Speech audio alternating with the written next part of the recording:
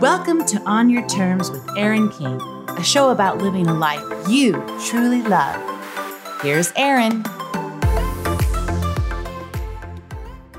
When it comes to turning the ordinary into extraordinary, are you able to truly, really bet on yourself? If you're not sure, good news, because today's speaker is the author of Bet on Yourself, Ann Hiatt. Ann is a Silicon Valley veteran with 15 years of experience as the executive business partner for the one and only Jeff Bezos. Yeah, she was there back in the day before he was the big famous space cowboy of Amazon, helping him to scale and grow the world's largest online company. She also was the right-hand gal for Eric Schmidt, who is the CEO and executive chairman of Google. She worked with Marissa Mayer and was really on the ground floor of big tech 20 years ago when all these tech legends were just figuring things out one day at a time. Growing up in Seattle during the original dot-com boom, surrounded by companies like Microsoft, Amazon, and Starbucks, being in that environment for Ann was a masterclass in innovation, and it truly changed the course of her life. Ann now consults with executives and companies across the globe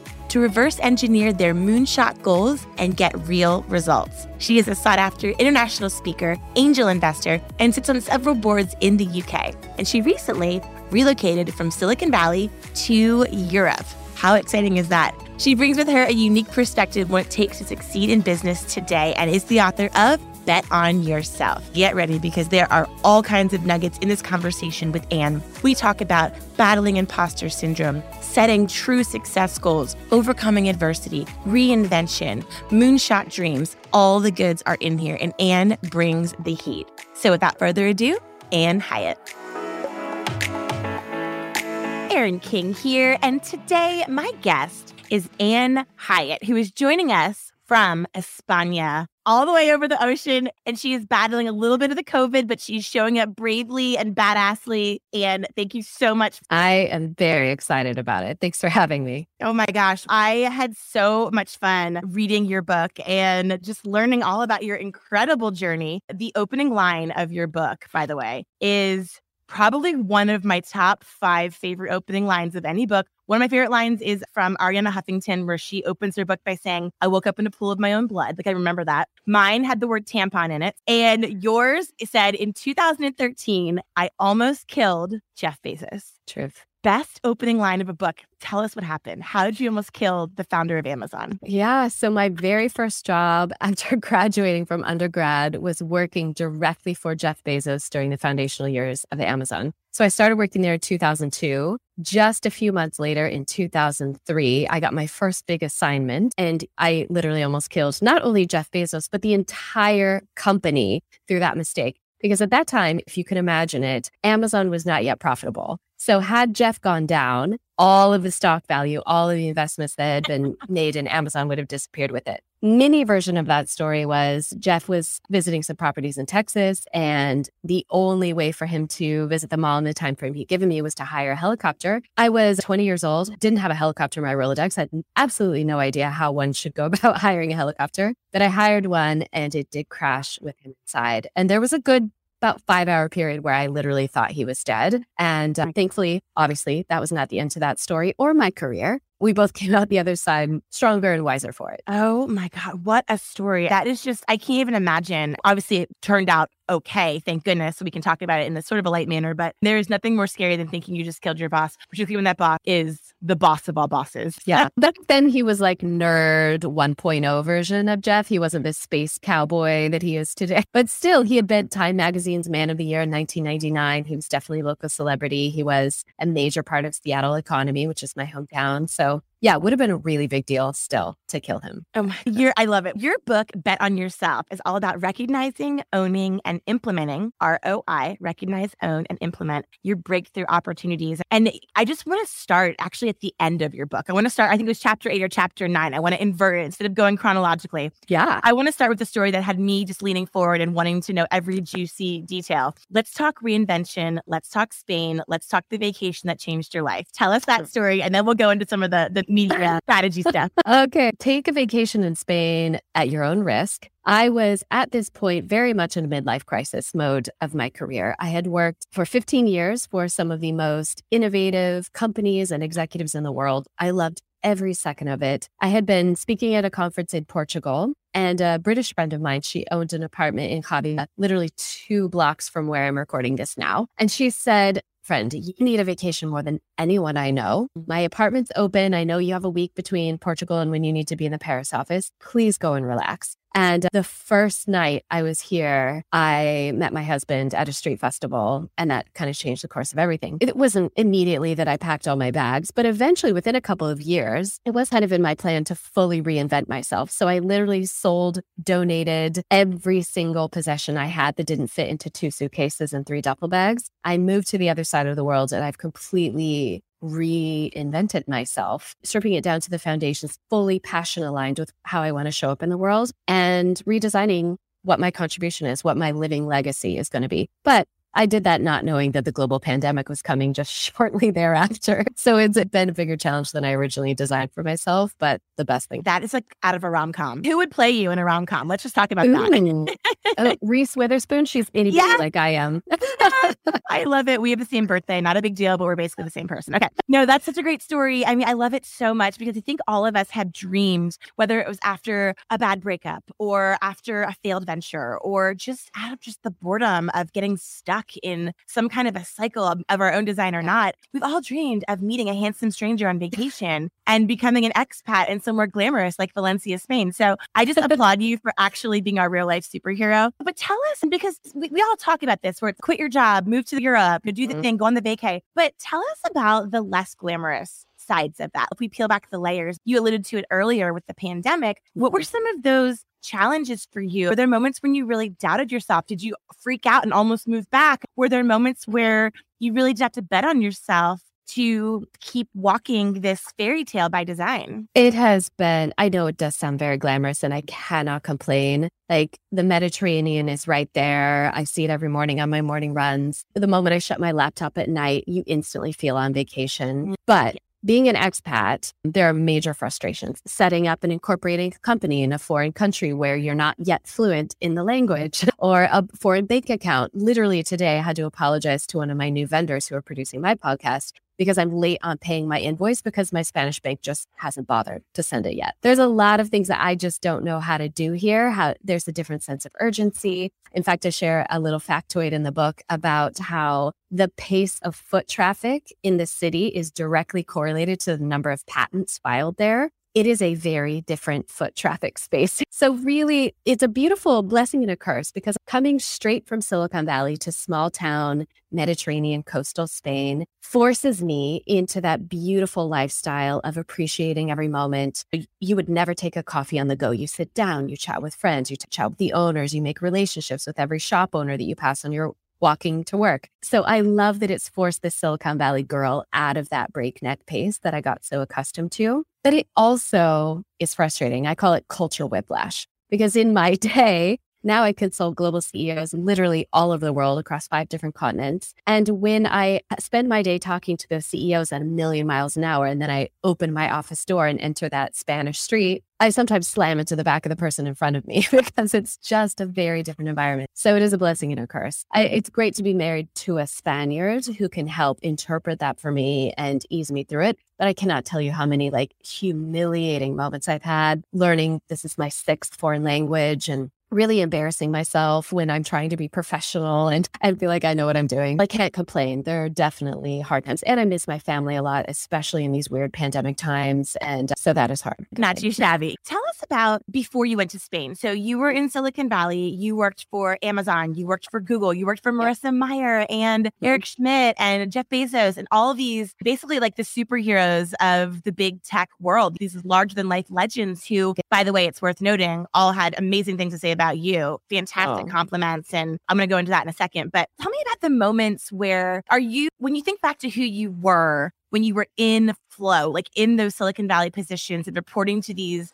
monster personalities, that woman, that Ann versus this Ann now, are you a totally different person, or do you feel that you're the same person who's just been a chameleon in the environment that you're in? Because I can't think of two totally different cultures than Silicon Valley versus Mediterranean Spain. So Yeah. So tell us about that. I guess for a lot of people that are listening, they probably wonder, gosh, do I need to move to find that slower pace of life? So how much transferred of Ann and how has that impacted you? I love that you use the word chameleon. I think that is the right interpretation of the evolution of me. I do feel like I've stayed authentic and consistent, even in my infancy. Look, working directly for Jeff Bezos as your first job at 20 years old, straight out of school is, geez, that's intense. In fact, people always ask me to describe what it's like working for him, and I use the word relentless. In fact, this is a little Easter egg for your listeners. If you go to relentless.com, it will redirect you to Amazon, because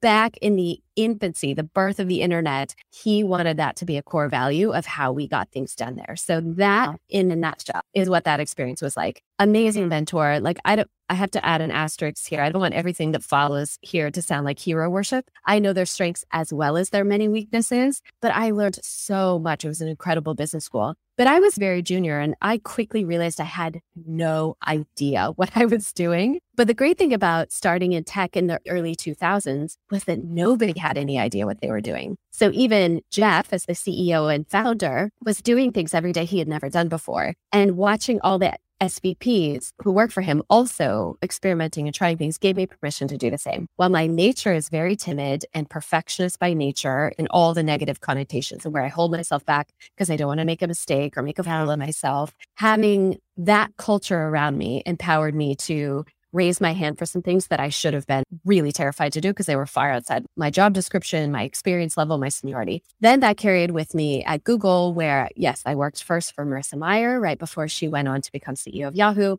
And then for 9.5 of the 12 years, I was at Google for Eric Schmidt as CEO and then executive chairman. I feel like that same little Ann from Seattle still remains inside of me today, but I have evolved her in a way that she shows up with more confidence. And even when I have no idea what I'm doing, look, I founded this company just 3 years ago. I took on global consulting clients who are doing things that I have no idea how to do. They're in fintech and health tech and ed tech and all these expertise I don't have. But I often have to remind myself, I'm just there to ask the right questions and I can trust myself to figure it out. So that has really helped me keep this authentic thread, but challenge myself and up-leveling my skills and building a new skill set consistently. I want to unpack something that you said earlier, which is that you had a little bit of a people-pleasing perfectionist streak. For our listeners that find themselves nodding their head, how did you learn to release some of those perfectionist tendencies, especially with a relentless energy around you, surrounding you in early days? So you're a female working for powerhouses in the early days of tech with a relentless mission strategy and a perfectionist tendency. You grew up in a military house. So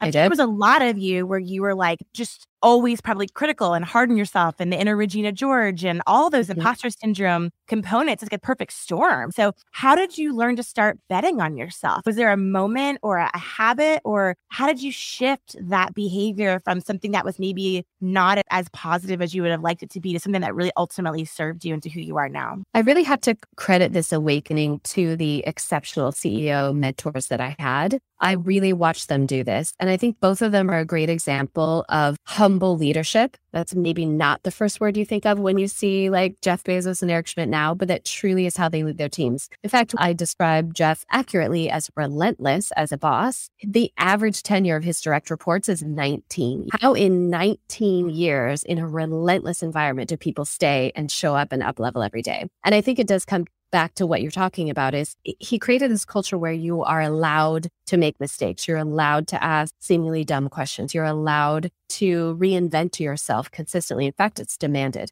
So there was one really important moment I had with both Jeff and with Eric. With Jeff, I watched him create a position right around the same time I was hired called the Shadow. The Shadow was a person whose full-time job was to be at Jeff's side at all times, to be copied on every email, to be in every meeting, on every flight, to literally be at his side at all times, hence the name Shadow. It's now called Technical Director, but the original title is Shadow for that reason. And then once they were up to speed and had that full context that only Jeff had, because all his other SVPs were heads down on their deliverables, the Shadow's major responsibility was to challenge all of Jeff's ideas, poke holes in all his favorite ideas, see around blank corners, anticipate needs, or ask the questions that no one had yet asked. And that was a moment of click for me, sitting there as the junior most person at the entire company, like junior assistant number 3 on this team. And I thought, if the Shadow can do this, I have access to the same things. I read every email, I hear every phone call, I read all the briefing documents for all his meetings. Why don't I just shift my mindset into a learning mindset and really lean into this? And I come straight from school. I decided to treat it like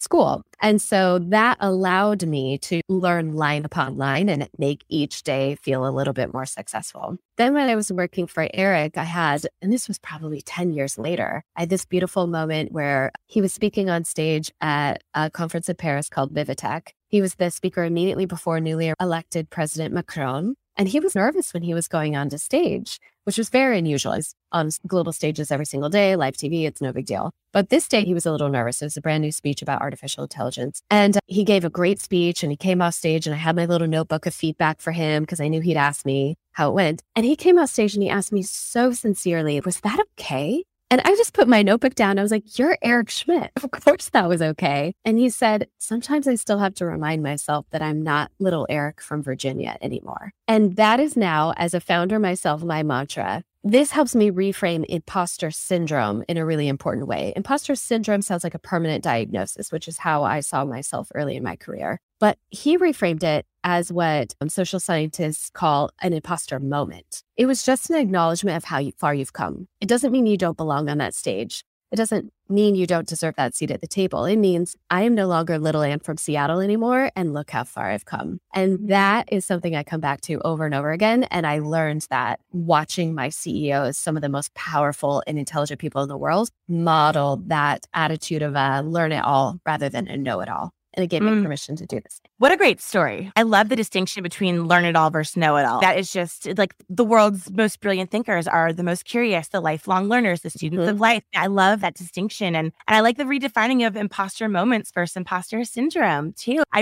There's one phrase I heard about this that just stuck with me. And it said something like, the only people who never have even a moment of imposter syndrome are actually the imposters. I love that. I remember hearing that and I was like, gosh, isn't that the truth? And I had a similar moment with a girlfriend of mine who is former Clinton White House. She's run like 800,000 marathons. She has all these children. She's 55 years old, guns of steel. She's just this like really impressive gal. And she wrote this great book called Limitless. Her name's Lara Gassner-Otting. She's fabulous. And one day we were talking about keynote speaking and she just said, gosh, I just wish sometimes I could just get up there and just rant, just speak from my heart, just not have a plan, not be perfectly polished, not have it all mapped out. And I was like, why don't you do that? Gary Vee's is like a very audacious, brash, speak from the heart, like authenticity to the max kind of fella. And I was like, well, Gary Vee rants all the time on stage. And her immediate knee-jerk reaction was like, well, I'm no Gary Vee. And I looked at her and I'm like, okay, you literally have the exact same level of qualifications, of pedigree, of enoughness. And I thought to myself, oh my gosh, she wrote a book called Limitless. She's literally been on every show you can imagine. And even she has those Eric Schmidt moments of, am I good enough? Am I ready enough? And so weirdly thinking about those moments, similar to your story with Eric, allows us to authorize ourselves that when we do have those moments of stutter step, to realize that it just means that we're probably on the right track. It means we're not a narcissistic psychopath who thinks we belong everywhere. And that even the world's biggest heroes that we admire and respect so deeply have those exact same experiences. So I find it very liberating to know that it's a common shared moment or condition or syndrome, whatever you want to frame it. I love that story. That's so validating to me that, yes, I constantly have to remind myself, this is what success feels like. Having these moments of like terror of, oh gosh, who thought it was a good idea for me to be in this chair or to be on this stage or write this book? I have those moments, but then, yeah, it's just a reminder of how far you've come. Let's talk about that. So I love how you said, so what success feels like. You have so many accomplishments throughout your career from a corporate standpoint and launching this new business at the very beginning of a pandemic, which kudos to you. Hard enough to be an entrepreneur, let alone the timing that you launched your business. I want to applaud you for that bravery. So in 2021, and I'll just share with you. So I made the most money I've ever made from my business in 2021. And it was the worst year of my life. My dad was diagnosed with Parkinson's disease. My mom got melanoma. 8-month-old puppy was hit by a car in front of me, died in my arms. Worst experience of my life. My best friend moved away after being 1 block away for 10 years. And to top it off, my husband lost 2/3 of his network in the stock market. So I'm not telling you this list to be like, poor me, because we all have our bullet list of what went down in the pandemic. My point of the story is that it was the absolute worst year emotionally, but from an achievement standpoint, like I accomplished every to-do. I just knocked them all out. And at the end of the year, I remember thinking to myself, gosh, I didn't really feel any joy from accomplishing these things. I don't feel successful. And it was like this lose moment because I bet on myself, to use your phrase from your book, and yet I felt so unsuccessful. And so in 2022, I reframed my to-do list to be more of a to-feel list. So I reframed my goals in terms of the vibe and the emotion that I wanted to attach with it. And 4 weeks later, my agency, after 3 years of back and forth and stop and start, was finally acquired. And that was one of the things I put out there as a feeling where I'd just been like a to-do for 3 years and nothing ever happened. So very long. I want to talk about defining success and what we do if we get to the top of the mountain and the view isn't what we thought it was going to be or doesn't feel like we thought it was going to be, and what you found to be helpful in defining what success looks like for you and making sure it feels successful. Okay, we could be here for hours. Very passionate about this topic.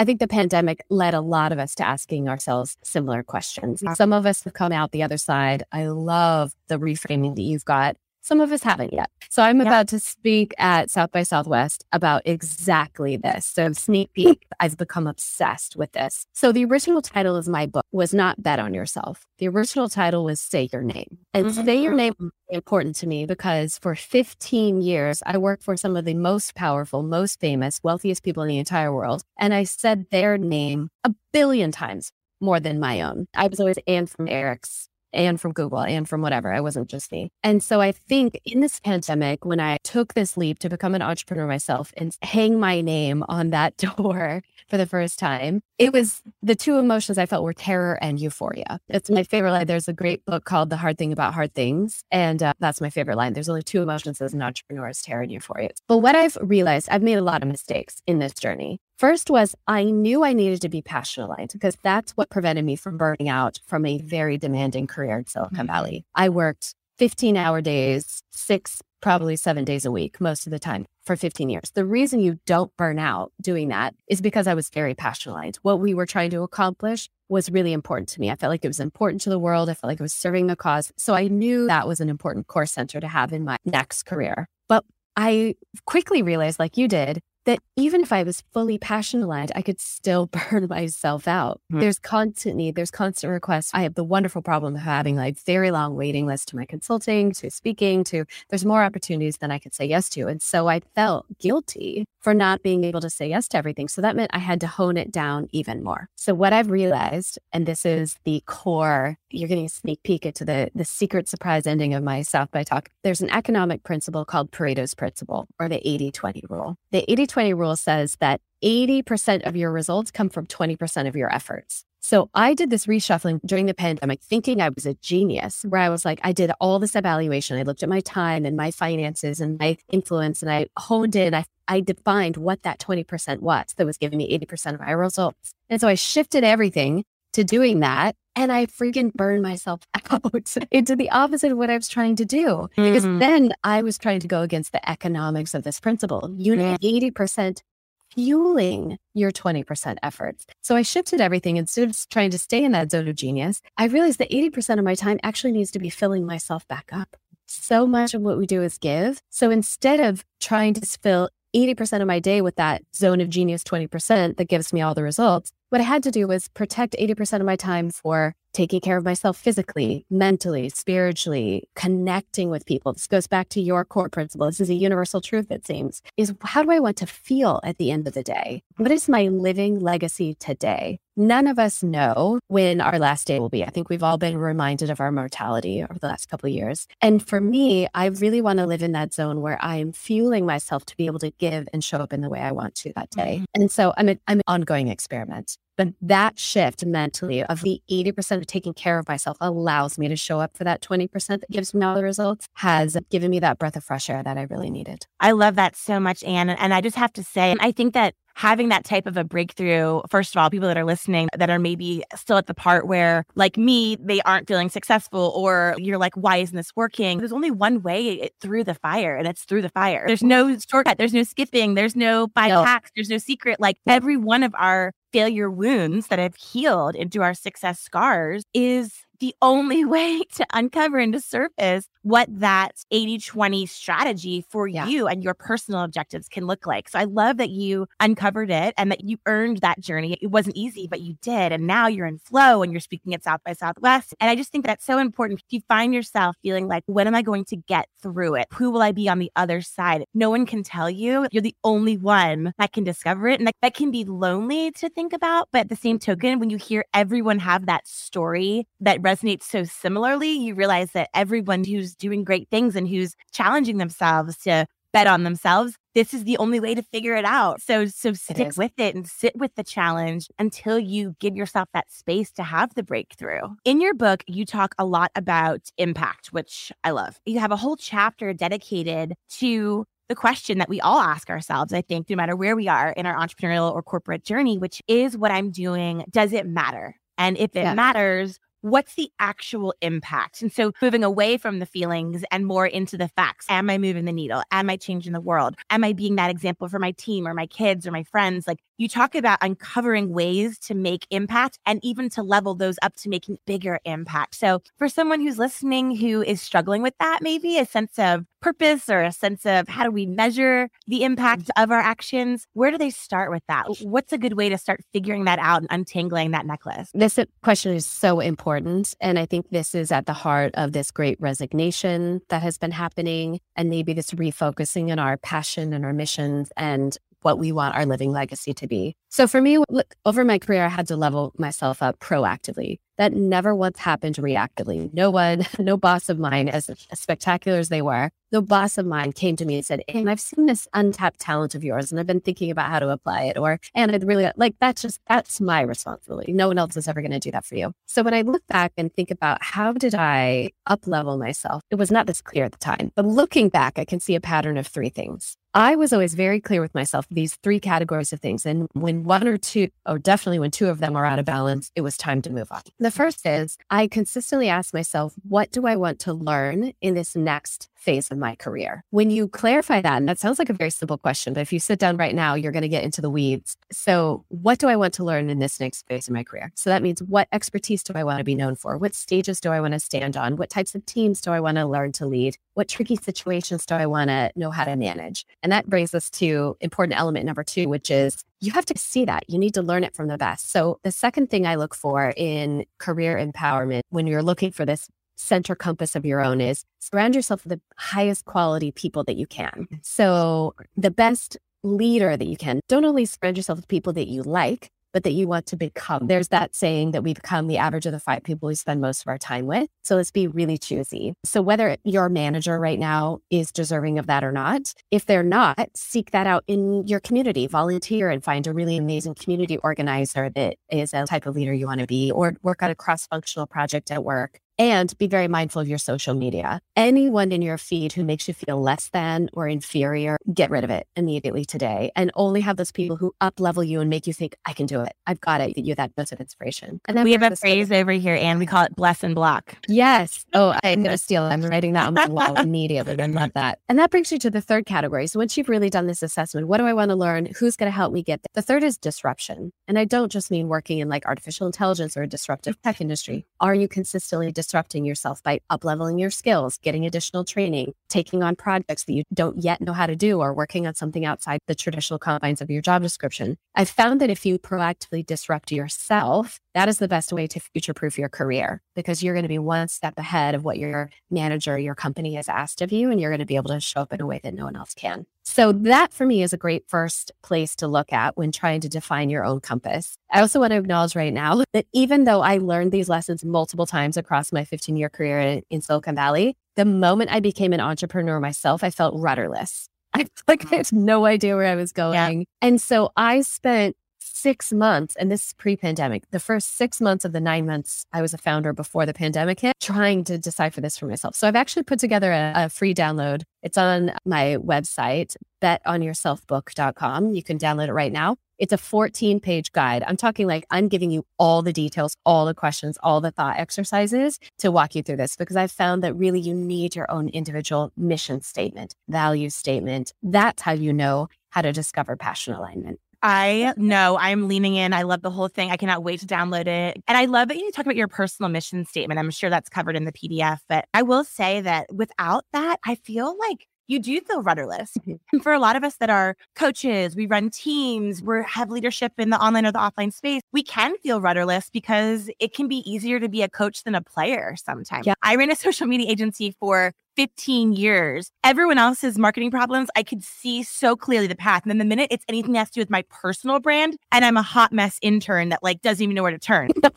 So hard to do it, to take your own medicine. I just want to challenge everyone, if they are listening to this and you feel like, God, why can't I do it for everyone else and not myself? It's like the cobbler's son always has the worst shoes. Let's just make peace with it and do our best. But I love that download idea. And I think it's super important to get your own mission statement. Over here at our company, we have 3 things, and it's nothing fancy. It's not a beautiful sign, although I probably should just get something like from Etsy or Pinterest, but it's just 3 Post-it notes that are very dirty and curled up and disgusting. But we just basically say in this order, it's just like help people, have fun, and make money. And when those big decisions come across our desk, what are we saying yes to? What are we saying no to? Who are we partnering with? What are we bringing on? We literally just go through and we ask ourselves, are we helping people? Are we having fun? Are we making money? And we try to shoot for 3, but if it's at least 2 of the 3, you're like, okay, let's greenlight it. But sometimes you come across opportunities where it's just making money.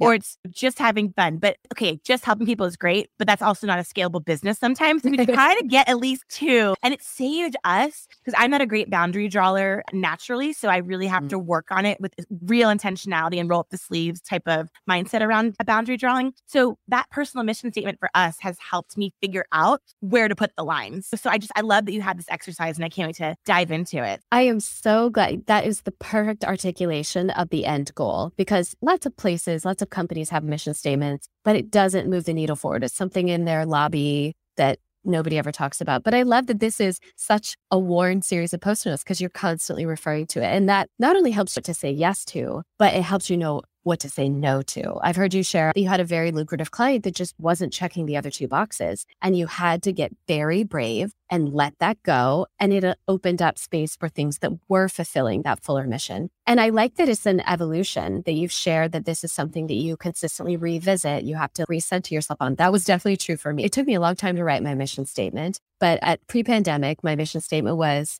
to empower underrepresented entrepreneurs through actionable education and mentorship. And I was really happy with that end result. It helped me show up in a lot of places. But then in the pandemic, I realized I needed to add a word. I added what is now the first word of my mission statement, which is to discover and empower underrepresented entrepreneurs. And I added discover because I realized there's so many people out there who don't yet self-identify as an entrepreneur. They don't yet realize that being an entrepreneur, like you don't have to go out there and like found in your garage and go after $100 million of VC funding. That's only one type of entrepreneur. But you can very much be an entrepreneur working in a large corporation or working in a small company. What that really means is just you're putting yourself in the driver's seat and you know exactly what you want in exchange for your hard work. And that is one of my major missions now, and has added that layer of filter that I needed to really show up where I think I can have the most impact. It's a work in progress. Oh, I love that so much. I love the tweak and how important like words matter. That one click of the lens allows you to see your why through your activity, which is so, that's the core of it. I'm going to put all the links to your podcast, your book, Bet on Yourself, which is fantastic. Check out all of Ann's content, her downloadable, her PDF, her stories. I love you as a guest because typically my guests are either diehard corporate or diehard entrepreneur. So I love, because I was corporate and then evolved into entrepreneur as well. So I love someone that has obviously different journeys, but I love that you can see both sides of the coin because it offers such rich value to everyone that is looking for answers, whether they're an entrepreneur, aspiring, wherever they are in their journey. Ann's book has something to help you to really grab that gear and focus on the ROI, which was again, recognize, own, and implement career-changing strategies. Yeah. Recognize, own, and implement. I love it. And you are just a delight. Thank you so much for joining us from España. Really appreciate you. And I hope to see you live here in the the States very soon. Thanks. It's really fun. Thank you so much for investing your heart, your mind, of course, your time with me here today. And it is my deepest hope that you have gleaned at least a few new nuggets on how to better live a life that you love on your terms. You can subscribe to see all of my weekly episodes, and if you have time, you can send a screenshot of your review of the podcast to onyourterms@erinking.com, and you'll be sent a free access pass to my Digital Persuasion Masterclass, where you'll learn how to attract attention, increase your influence, and sell smarter from behind the screen. I hope that you'll join me next week for another episode of On Your Terms, and until then, let's connect on Instagram at mrs.erin.king. Till next time, friends.